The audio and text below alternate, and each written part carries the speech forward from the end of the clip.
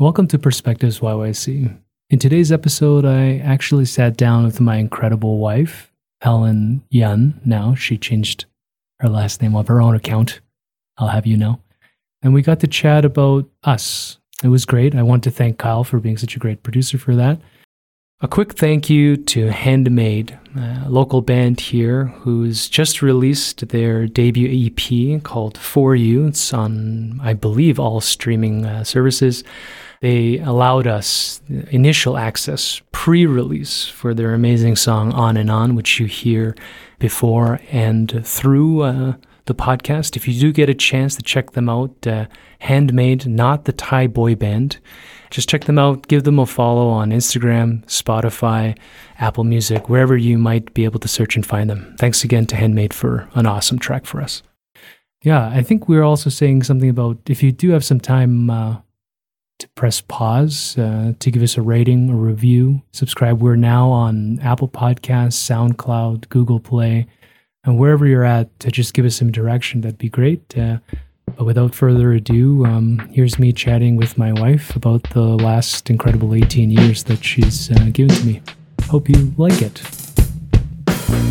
I think they hide is why I think it's pretty cool. Could go on and on and on and on about you. You might think they hide is why, but I think it's pretty cool.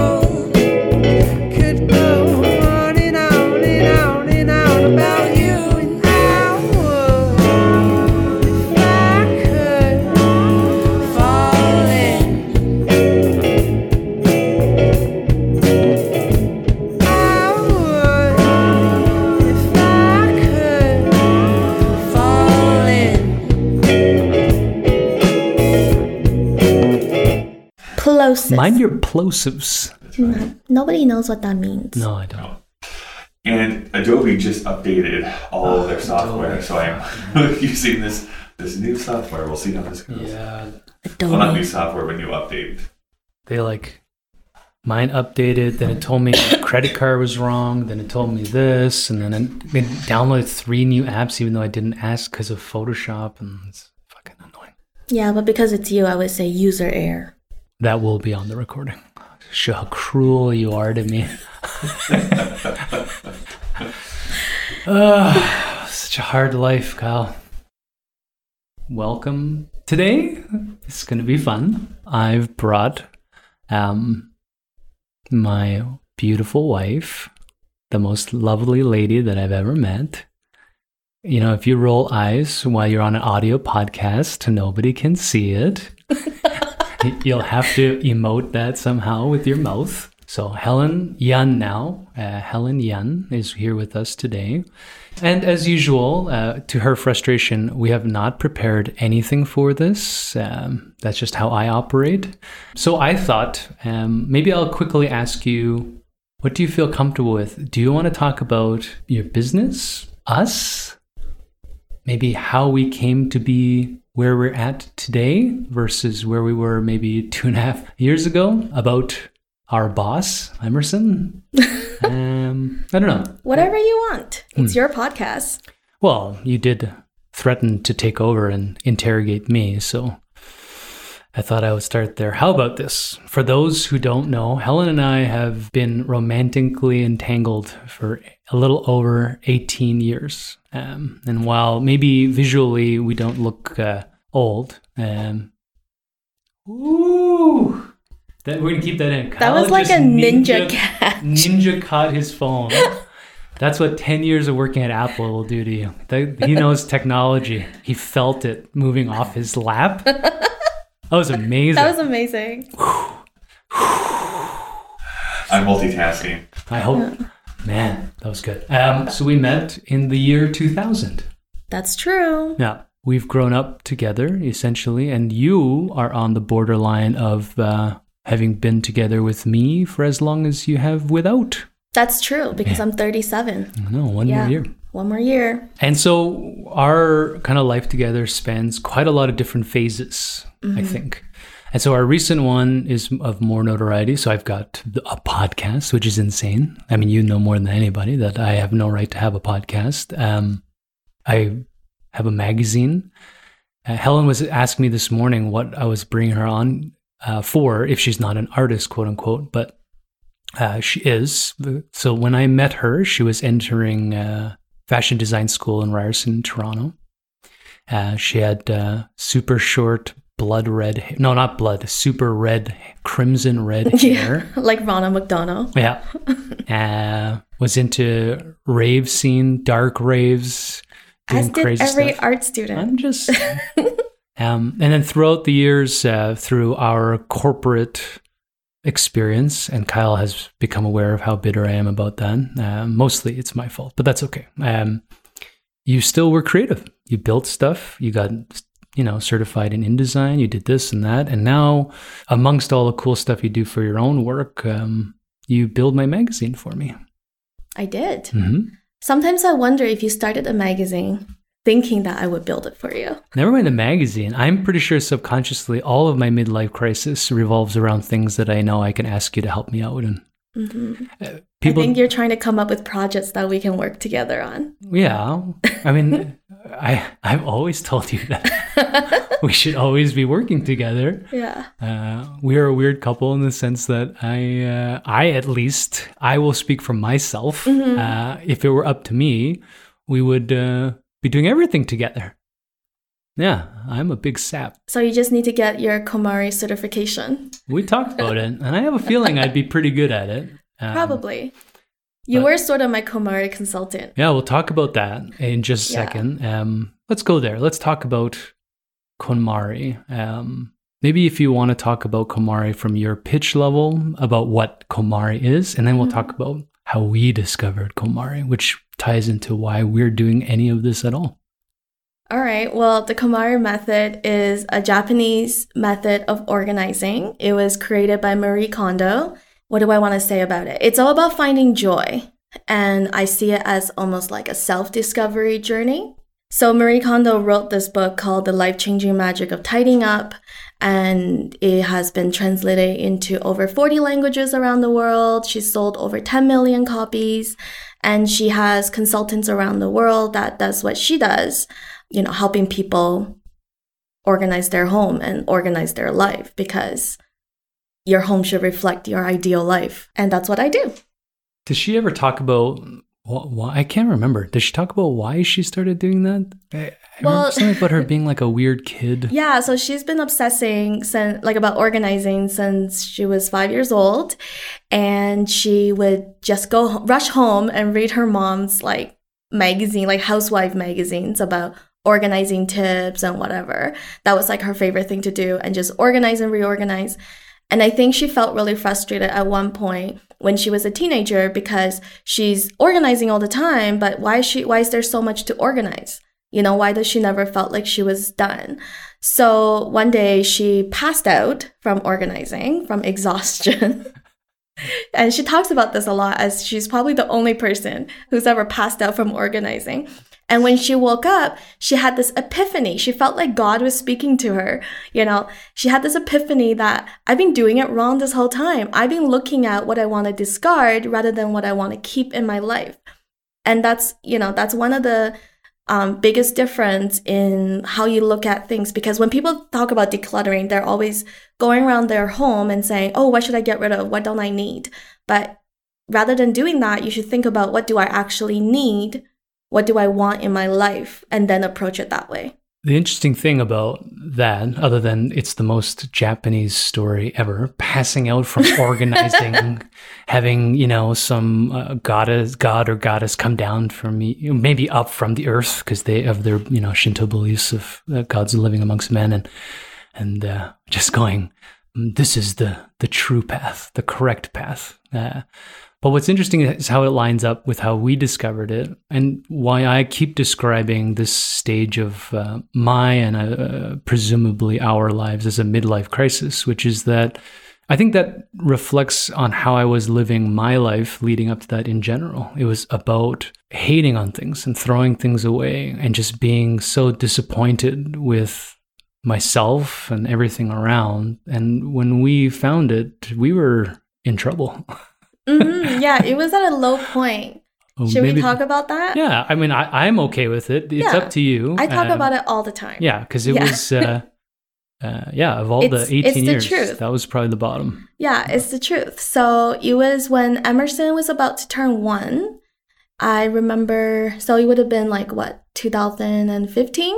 Yes. In April, I think is when... Yeah, just before his birthday. Yeah, I think we were in a really bad place. I was still on mat leave. You were on stress leave from your corporate job. I think my third in a row. Yeah, you were not doing well. We were not doing well. We were just, barely just getting through the day. Mm. And one day I felt like I was out of Netflix. There was nothing more to watch. When you feel like you've caught up, you don't watch a lot of TV, but... So I downloaded this book on a whim on my phone. Remember, I threw it at you and I said, read this, summarize it for me because I'm too stressed out to read it or I'm too overwhelmed because I was nursing Emerson. And so you just had this horror look on your face. I think you were really shocked that your wife would throw a phone at you. And then you just started reading it and I could tell that you were so hooked.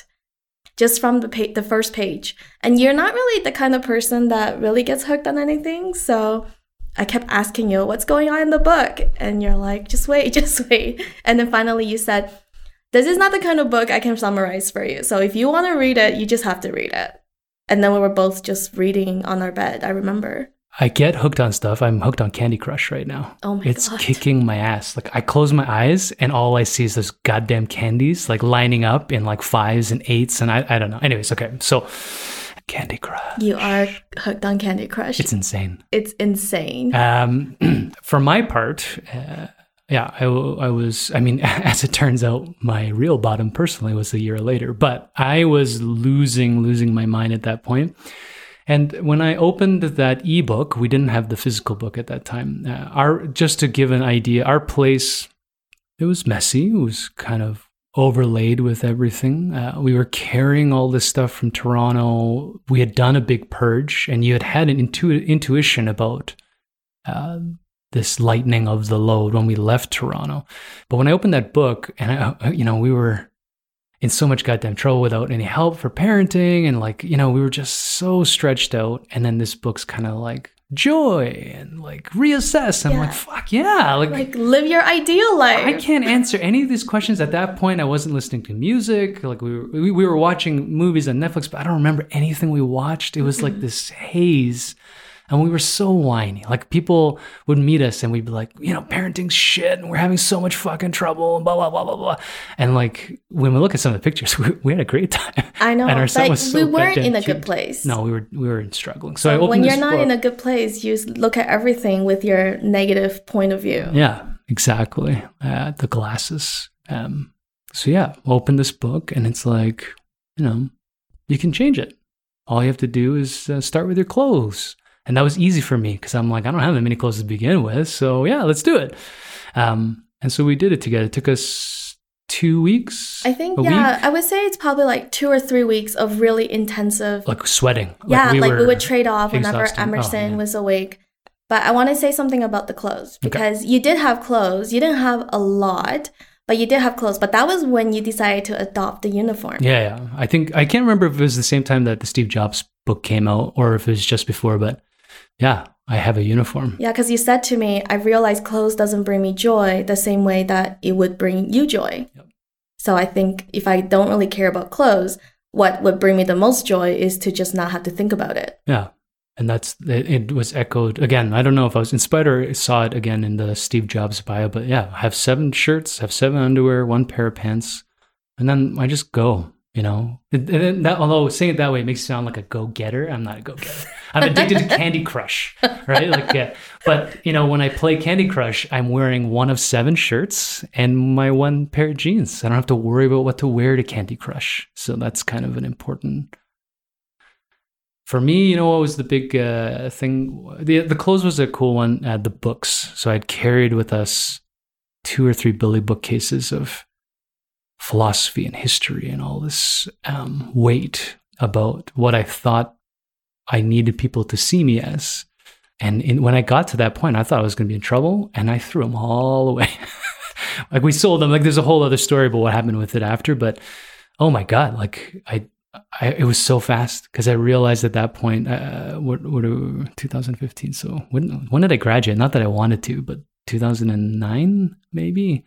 So it'd been like maybe 5 or 6 years or 7 years after I had apparently received a degree from U of T, which I really don't deserve. And I put it all away because I don't know. Ask me now. What did Jean-Paul Sartre say? I don't know. I don't remember. Which I mean, sometimes it comes up, but it's not important. I'm sure you remember a lot more than you're letting on. And I kept 5 books on photography, which I wasn't really a photographer yet. I was dabbling with it. I was stressed out. I couldn't call myself a photographer at that time. Yeah, you had a hard time with that. Yeah, for a long time. And then we started, and it wasn't easy. It's not like you woke up the next day and you're like, I'm going to be a KonMari consultant. I was like, I'm going to start a podcast. Like we had no idea what we were going to do next. We had another year of suffering, but it got so much lighter and easier to manipulate, and kind of like, when you come home and your home is just things that you've selected that you actually are engaged with, it affects your spiritual life. It affects the way you look at yourself. And that's why it's become such a fundamental, almost, I hate to say religious, but, spiritually important book. Not that I've reread it since then, but fascinating. I've read it a few times after, obviously, but I pick up new things every time I open it up because, the human mind, at least my mind, I'm not able to absorb 100% of the information. So every time I reread it, I'm getting like a new piece of wisdom in there. There's so much in there. So now we're here. I mean, a few years passed and some other stuff happened. Our son got older, so it became easier to deal with. It wasn't like a situation where we needed to be, well, we're still enslaved to him, but enslaved to him. The vocabulary that you use. But I do want to say one thing that's really changed for us is that after the process, we really changed our relationship with things. So before the KonMari process, we were both collectors. You loved collecting things like DVDs, books, anything, Scotch at one point, like anything that you enjoy, you would collect all the things around it. And I was the same way too. I had no hobbies other than shopping. If I had like a few hours off, I would just go shopping. So that's really changed. And I think it really makes us look at our lives differently because of that. Yeah, us and then all the creators I'm meeting and, Kyle, my friend, Kyle and I are friends now. If that's you would not have met Kyle.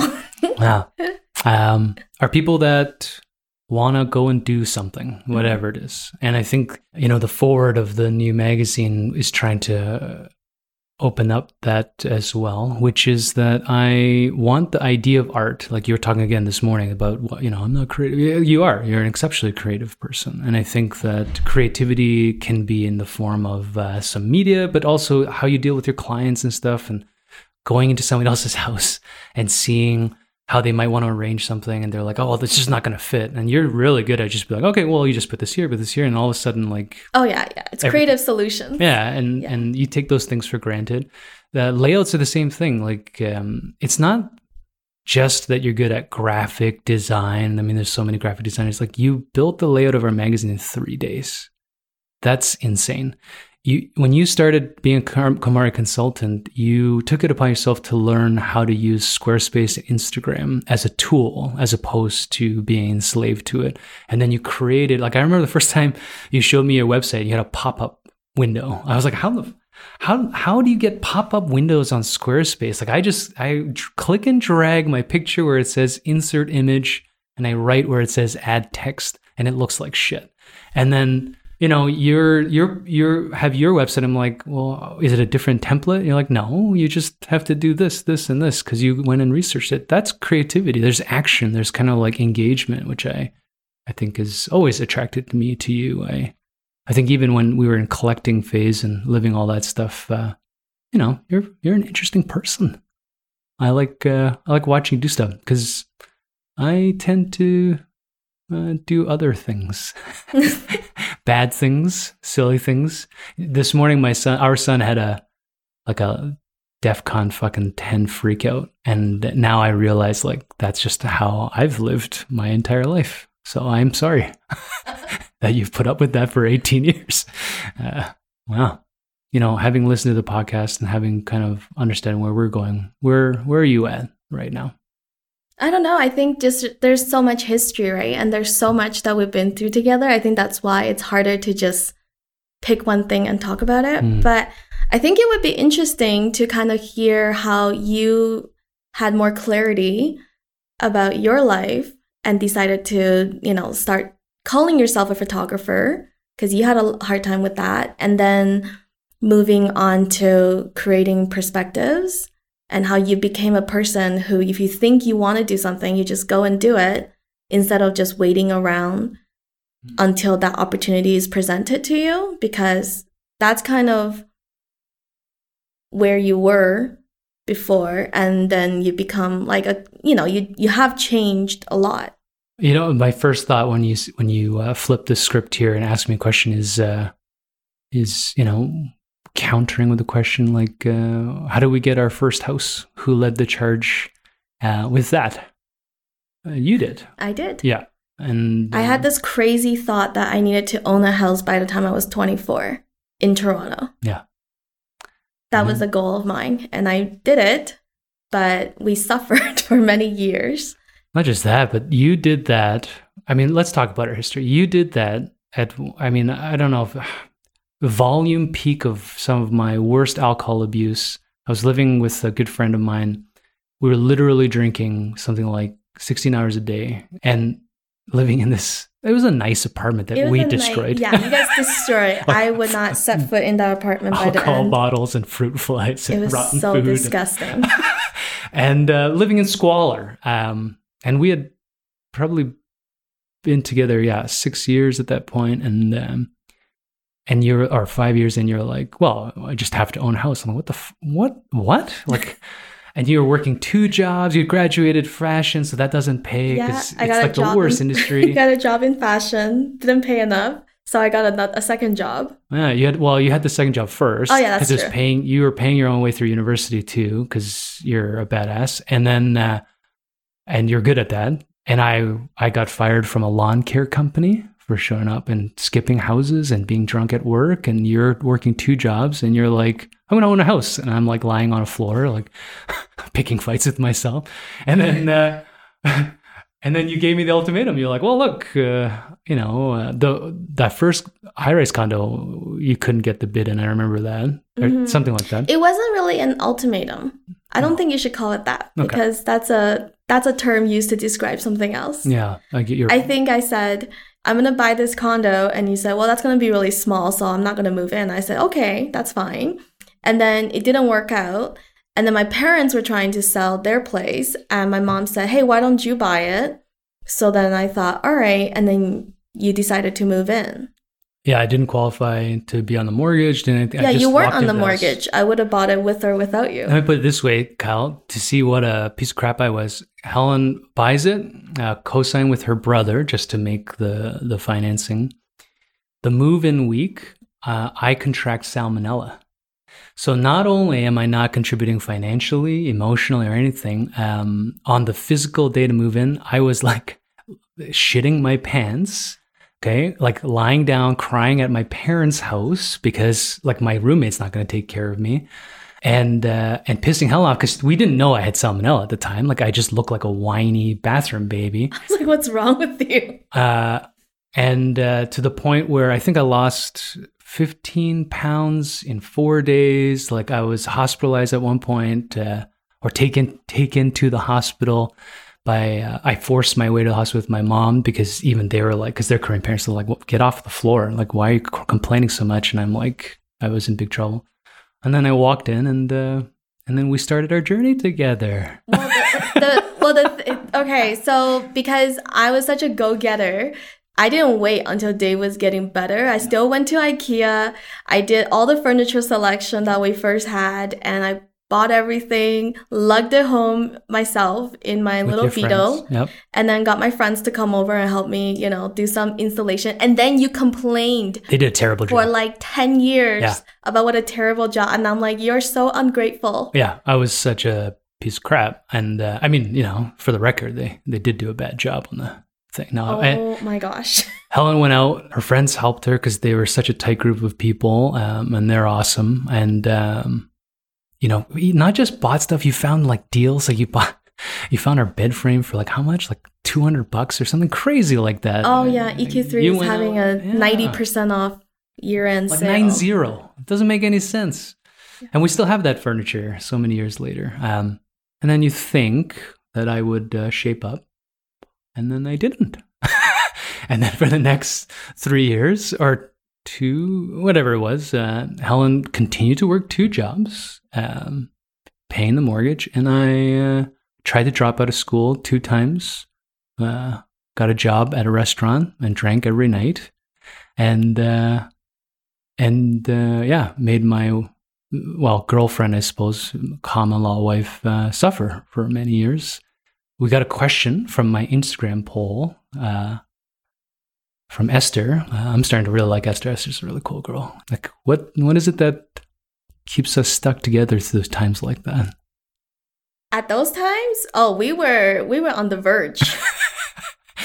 At that time, I remember thinking like I was just too busy to deal with it because I had to keep things going. And, I think I would have given that relationship like another 6 months tops.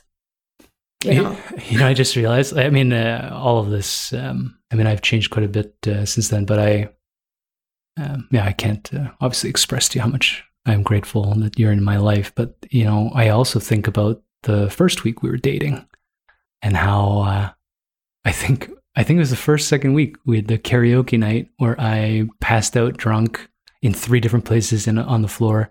And then you had to drive me and 2 of your friends home. And I think I was already crying. Yeah, it was so weird. We would have to stop the car on the side of the highway so you could puke and then apologize after. It's like, what is with this guy? But the one thing I think that's really been the key to us being together for this long, and, we don't really fight and we've never broken up. We're not one of those couples that have kind of been on and off. I think it's because we always talk about it. We talk about everything. Like we'll stay up all night and talk it out before somebody goes to bed angry. Yeah. So I think that's been the key. Yeah, I learned, I dated in high school a little bit and always never works out. And when I met you, I was on the tail end of what I thought was already a bottom. I've had a lot of bottoms. So I thought when I met Helen, I was weighing 135 pounds on the end of my drug binging days. And I thought, I have life figured out. I'm 21 or 22. Yeah, you thought you were so old. I figured it all out and like I've experienced life. But the one thing that I was right about, I think, right or wrong, but I had an intuition was that, we needed to just talk. Not that it's going to be the same thing or anything, but that we, not just you and I, but I needed to just let more out. And it's been 18 years for me to actually let other stuff out, but it's great. I think that our relationship, both romantically, parentally, entrepreneurially, is because we can't help but talk to each other about everything. Yep. But I do remember the first time I met you, I went home and I told my mom I had met a guy who's on the verge of homelessness. Yeah, that's not incorrect. I was actually on the verge of homelessness. I was on the verge of homelessness. My mom is so cute. She was like, can I make him some food? And I said, oh, don't worry, I'm never going to see him again. Your mom's the best. Well, let's talk about how we met. That's a story that you love. Oh, jeez. Thanks for listening so far. We just wanted to say that this podcast has been brought to you by Media Lab YYC. Kyle Marshall runs this amazing little outfit here in downtown Calgary. And we wanted to say this. Here at Media Lab YYC, we help you share your stories with the public. Video, audio, business, personal. Let us help you take your idea to the finish line. How did we meet? How about I ask you? All right. How did we meet? Well, we met online before online was really a thing. You know what's crazy? I was thinking about this. That was social media then. Yeah, Asian that was social. Avenue. Yeah, that was social media. It was it predates Facebook, right? It was pre-MySpace, actually. Yeah, I don't even know if it's even politically correct these days to have a website called Asian Avenue. Oh, no, you wouldn't be allowed to do that. Well, Yeah. I don't know. What do you think, Kyle? Would you be offended if there was an Asian Avenue where Like, you're not- predominantly Asian people were supposed to like collaborate and... No, there's dating sites for people who live on farms. Yeah, but it's not a dating site though. And there's like, Right. you know, white supremacy and, you know, all that stuff. yeah. There's people that are Well, just... anyway, so I would close-minded not in join a general. website like that these days. No. But back It then was that really was popular. Yeah, it was Friendster. Friendster was the thing, I think. It was Friendster, and then Oh, everybody in my yeah. high school joined Asian Avenue. And so then- ICQ was big. ICQ was before that. It was older, yeah. But Yeah. anyways, sorry, I'm interrupting. Okay, well, we met on Asian Avenue, and it was in one of the. So I used to like to stir shit up. I know that's not who I seem like now, except to you. Whatever. You don't stir shit up. Well- we'll talk about that too. All right. Well, I Oh would my go. God. Yeah, I would go on these chat rooms with the purpose of stirring shit up. This is why we were always meant to be together. So ridiculous. Because I was so selfish. I had no idea what you were doing in there. But anyways, okay. So then and then what happened? And then you came into the chat room and you asked about. You made an announcement about hippos, about how hippos are really dangerous and this and that. And then I think I was the only one that was engaging with you. Yes. I was like, well, that was interesting. Well, hippos are dangerous. They have razor sharp teeth. They're responsible for. You know what's interesting? This is pre-Google. I don't know how I knew that, but that was a very important thing for me to be a dick about at that time. So I did. Yeah. And then I don't remember. I think you must have found me on ICQ after. I think we exchanged. I don't know specifically, but I think we had fun sparring. Like you were calling me a weirdo, but we were engaging, having fun, and I think. We must have, maybe it was something you just did at those days. Like, if you like someone, you're like, this is my ICQ number. I would never do that. Oh, Yeah. then. I was very secretive online. Anyway, so how I did think we- you, I I got think your you, ICQ I think number. you found me on ICQ. Okay. And then. So I stalked you. That's creepy. You stalked me. And then, which is not unusual. No, I'm just kidding. Okay, so then I think we were talking about music, and you said I had horrible music taste because I was listening to a lot of Japanese pop at that time. And then you decided to make me a mixtape, but you knew that I would never meet anybody off the internet. So you said, I'm going to hide it under like a mailbox in a public location, and you can just go get it. And I thought, oh, well, I'll just quickly meet this guy and get the tape, because that seems kind of mean if he's going to put in all this effort. So then we met at Fairview Mall in Toronto, and then you were probably on the end of a drug binge. You looked terrible, and you were just trying to get a ride home. So then you asked to see, you knew I drove, you were like, what kind of car do you drive? And I said, well, I have a Volkswagen Beetle. He's like, oh, I've never seen one of these before. I'm like, okay. He's like, can I come and look at it? I'm like, sure. Well, also you have to bring up the fact that that's the only thing I kept saying over and over again. Yeah. You're like, can I please see your car? I'm like, this is such a weirdo. I lived, just so that people know, I lived Across the street. Yeah, like a 10-minute walk, maybe 15, because everything's a little bit, bigger in Toronto. Maybe 15 minutes to get to the apartment complex south of there. And then you were like, I think you said, once we got to the car, you were like, I've never sat in one before. Is it okay if I sit in one? So I think finally I was like, Smooth. well, do you just like want to ride home? You're like, yes, please. So after I dropped you off, I remember thinking, yeah, I went home and I told my mom I met a guy on the verge of homelessness. I'm probably never going to see him again. So that's that. That's the first time I think you've told that story the way I would have. You used to be so embarrassed about it. Well, because internet is so weird. I don't Mm. know. I just didn't want that to define me or define us or define anything.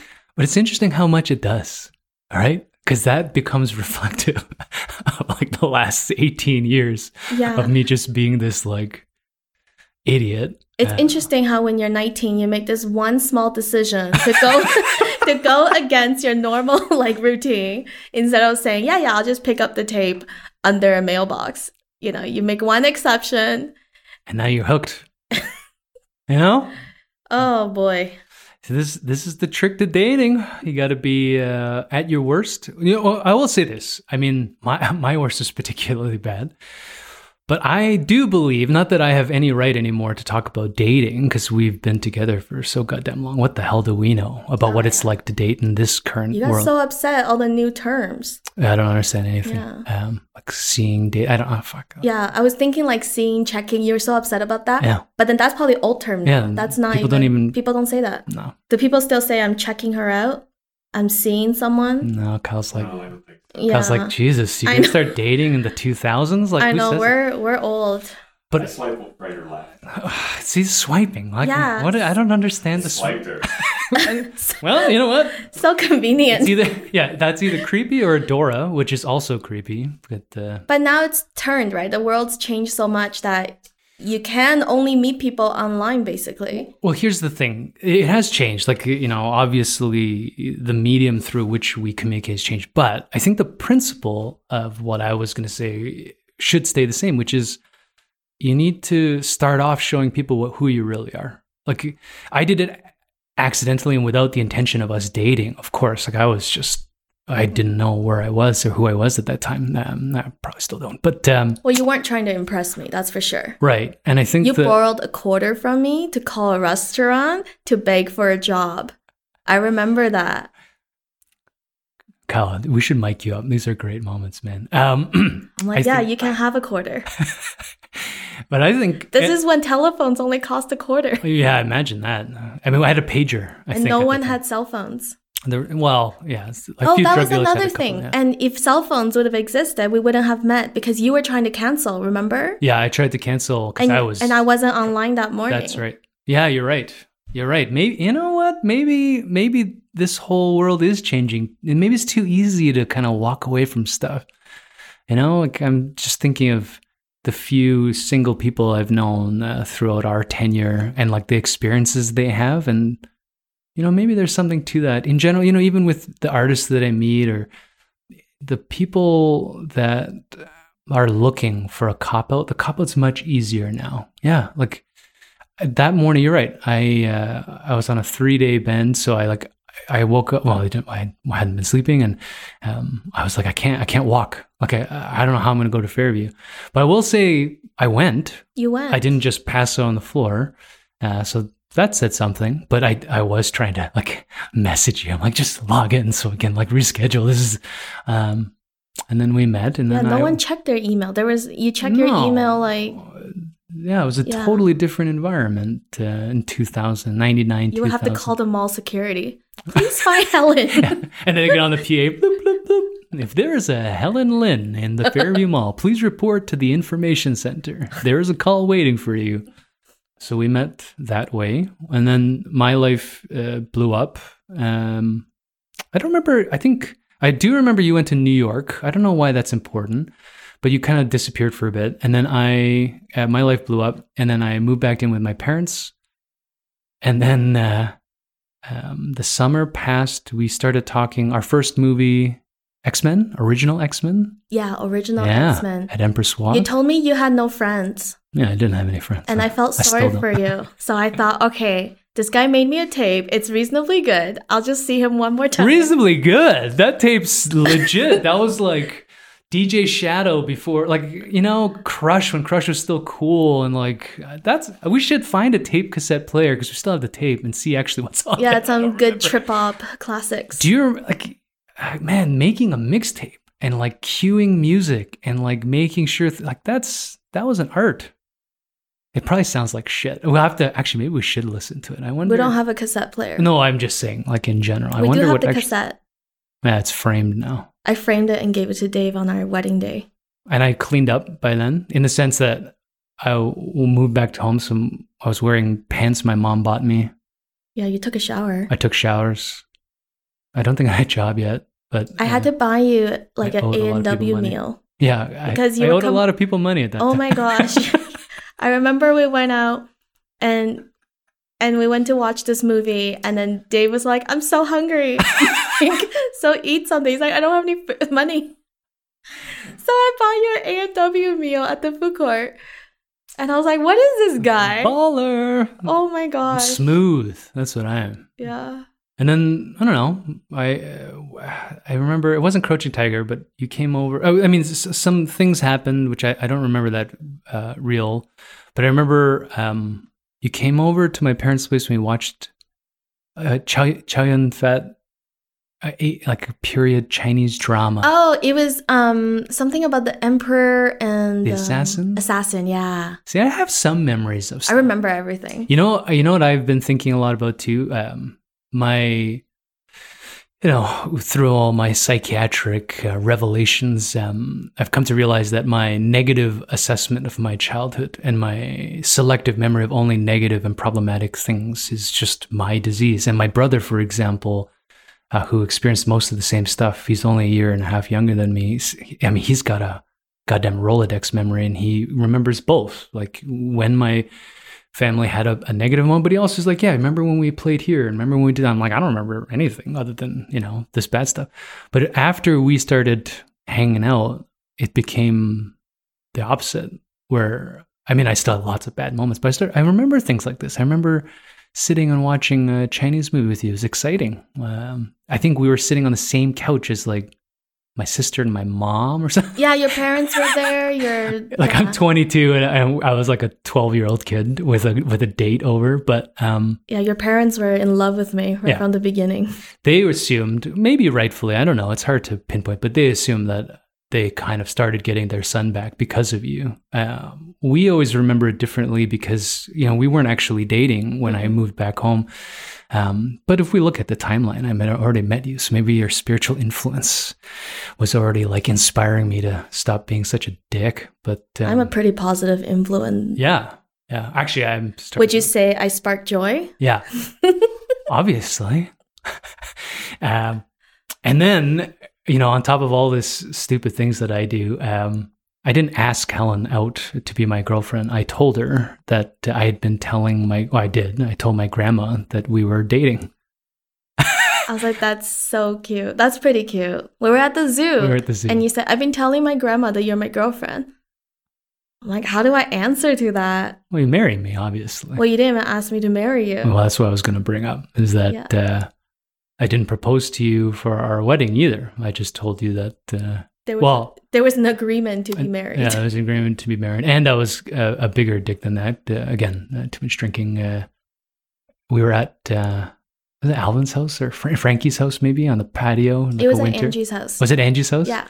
And we were joking around, and then I was like manipulating you to say like, will you marry me, as a phrase, and then she didn't. I ran in. I didn't say that. Oh, what did we say? I think you were trying to ask me when would be a good time to get married or something. Like we had been going out, like it was after the house, it was probably like 8 years we were together. And I said, maybe like 10th year anniversary would be a good idea, and then because I then burst into the house and I'm like, Helen proposed to me, we're getting married. Like I was just being such a cock. You're such a dick. Yeah.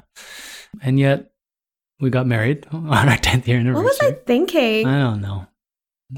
Yeah, what is it? I mean, Esther's got a great question. I think it's because you always make me laugh.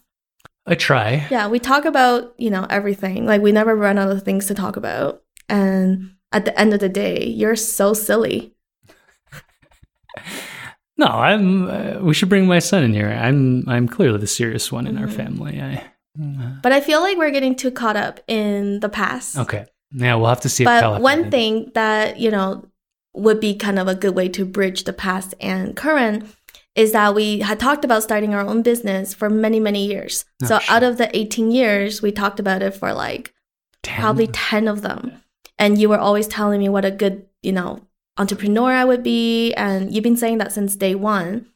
And then remember we would come up and especially after Emerson, we would say things like, I want to be available to pick up my child from kindergarten, or I don't want to have to ask someone, if I can take a day off if my kid is sick, and things like that. Like we had all these, we would talk about that all the time. Dreams. And idealism. It kind of shaped the business in many ways. Yeah. I mean, we got plenty of time now, and we spent a lot of time with Emerson, and you can see it. He's clearly a 4-year-old whose two best friends are in their, mid-30s.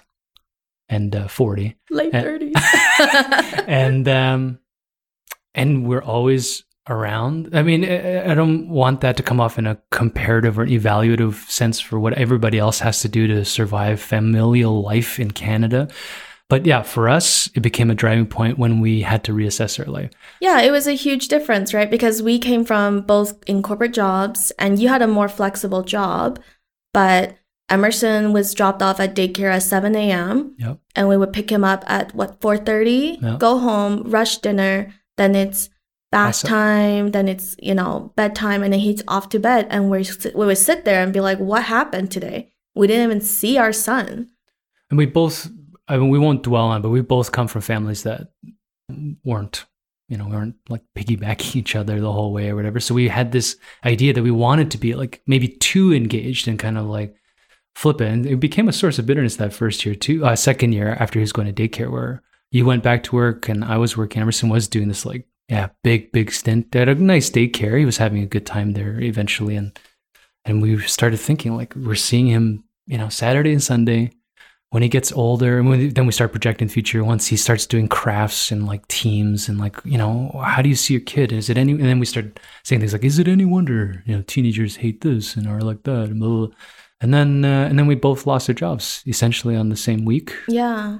But But that was insane. With you losing your job, and I had a choice to stay on my job at a more miserable job, and I still walked out of it. And being such a secure, I've always sought security my entire life, and knowing that it was so bad I could not even do that at the worst time in our life, I knew I made the right decision. That was big. I remember leading into, I knew I was going to get fired because like I spent 2 years off on psychological problems. Which is not, if you're thinking about doing it, I mean, it was interesting. That's apparently not what corporate bosses want out of their employees. They don't want them to not work. But yours was interesting because it devolved really quickly, and we don't have to get into the details of that. But I remember, leading into that, like it was August or September, and you were like, well, I just saw this thing that Marie Kondo's in America now, and she's offering these certification programs. Yeah, and you're like, I don't think I can go. No, we went out for lunch, and I brought it up to you as like, did you know? And you said, so you're going to go? Yeah. And I think the tone was, so you're going to go. And I was like, no, I was just telling you, it's really expensive. And I was like, no, like, you got to go. And then you signed up for it, thinking it would be like a part-time job, something just do on the weekend, like the courses on the weekend.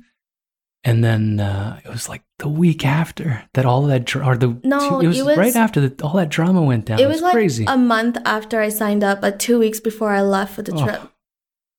The way that your work story ended was awful. Yeah. And the only reason I don't want to get into it is because it gets so personal and becomes about individuals as opposed to, like, let's say work culture. And it doesn't have to be indicative of working for a company, et cetera. But you dealt with that really well. I was really worried about how you dealt with it. I mean, if you want to talk about it, we can talk about it. But No, but I think, I do want to credit the fact that we did KonMari first. I think it was after that it became really clear to me that what I was doing is not what I should be doing. Yeah. What's interesting too after that's when we started the no waste stuff. Mm-hmm. So people who don't know, Helen's old Instagram was Zero Waste YYC. Yeah, Zero Waste YYC. And that was pretty big because when you committed to that, we pushed pretty hard. We make everything from scratch, our own ketchup, our own tomato sauce. You were making your own yogurt. I make our own bread, like all glass containers. We were refusing to go to stores that served straws and plastic. We went pretty hardcore into it, learning all the background information. Kind of like we were vegan for a while and vegetarian for a while. And then I always have to do things the best, right?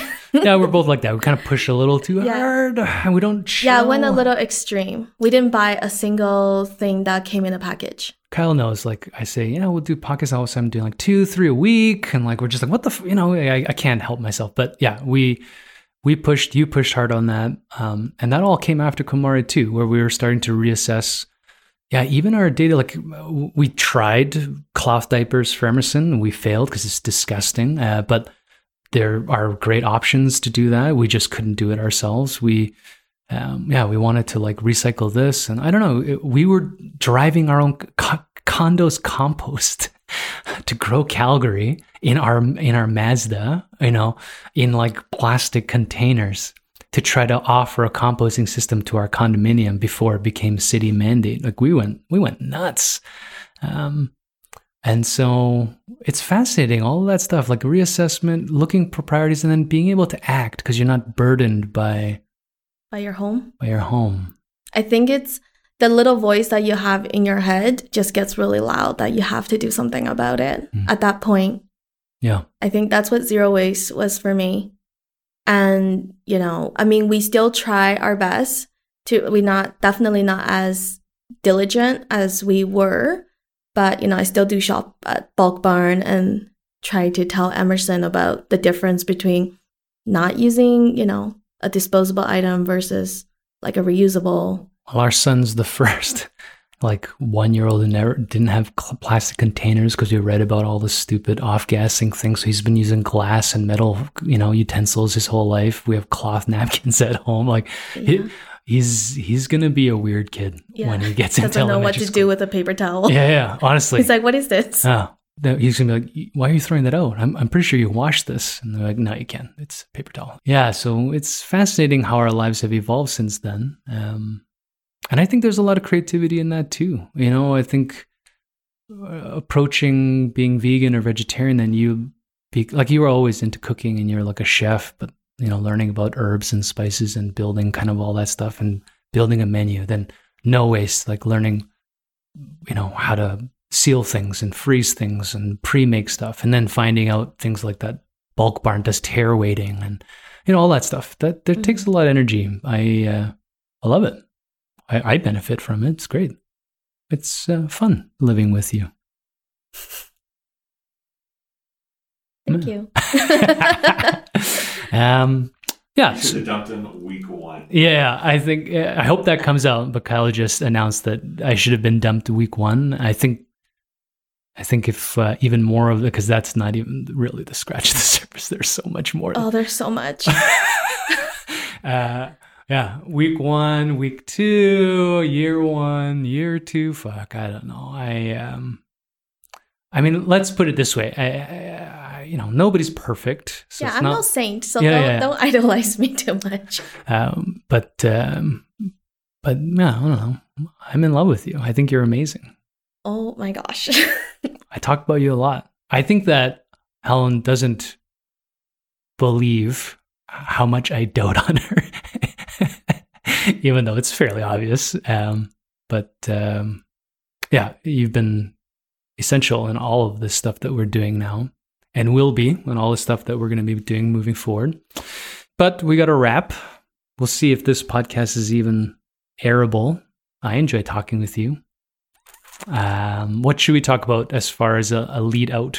Is there anything that, I don't know if it'll come out before the Edmonton Home Show, but you're doing Edmonton Home Show. We were speaking there. You spoke at Calgary last year. Yeah, she's Spark Joy with Helen on Instagram. It's pretty good, right? Sure. Yeah. I don't know if I mentioned, but I do love you. Next, I think we'll bring Emerson on here and have a nice chat with him. He's got this new thing where he's challenging only me and screaming. He's like he's a teenager already. Mm-hmm. It's pretty crazy. So it'd be fun to get him in the room, hey Kyle? And he can be on the mic and just telling me that he's not going to listen to me, that he doesn't have to look at me, that I... Now you're just bitter. Yeah, I had a rough morning this morning. There's no way he'll sit here for an hour. Oh, no. Well, we'll see. He's kind of different. Okay, thank you so much for coming over. And yeah, well, I don't know what we're going to do next. Well, thank you for having me on. Thanks for coming. And yeah, thanks for listening. And we'll talk with someone else next. Back and forth.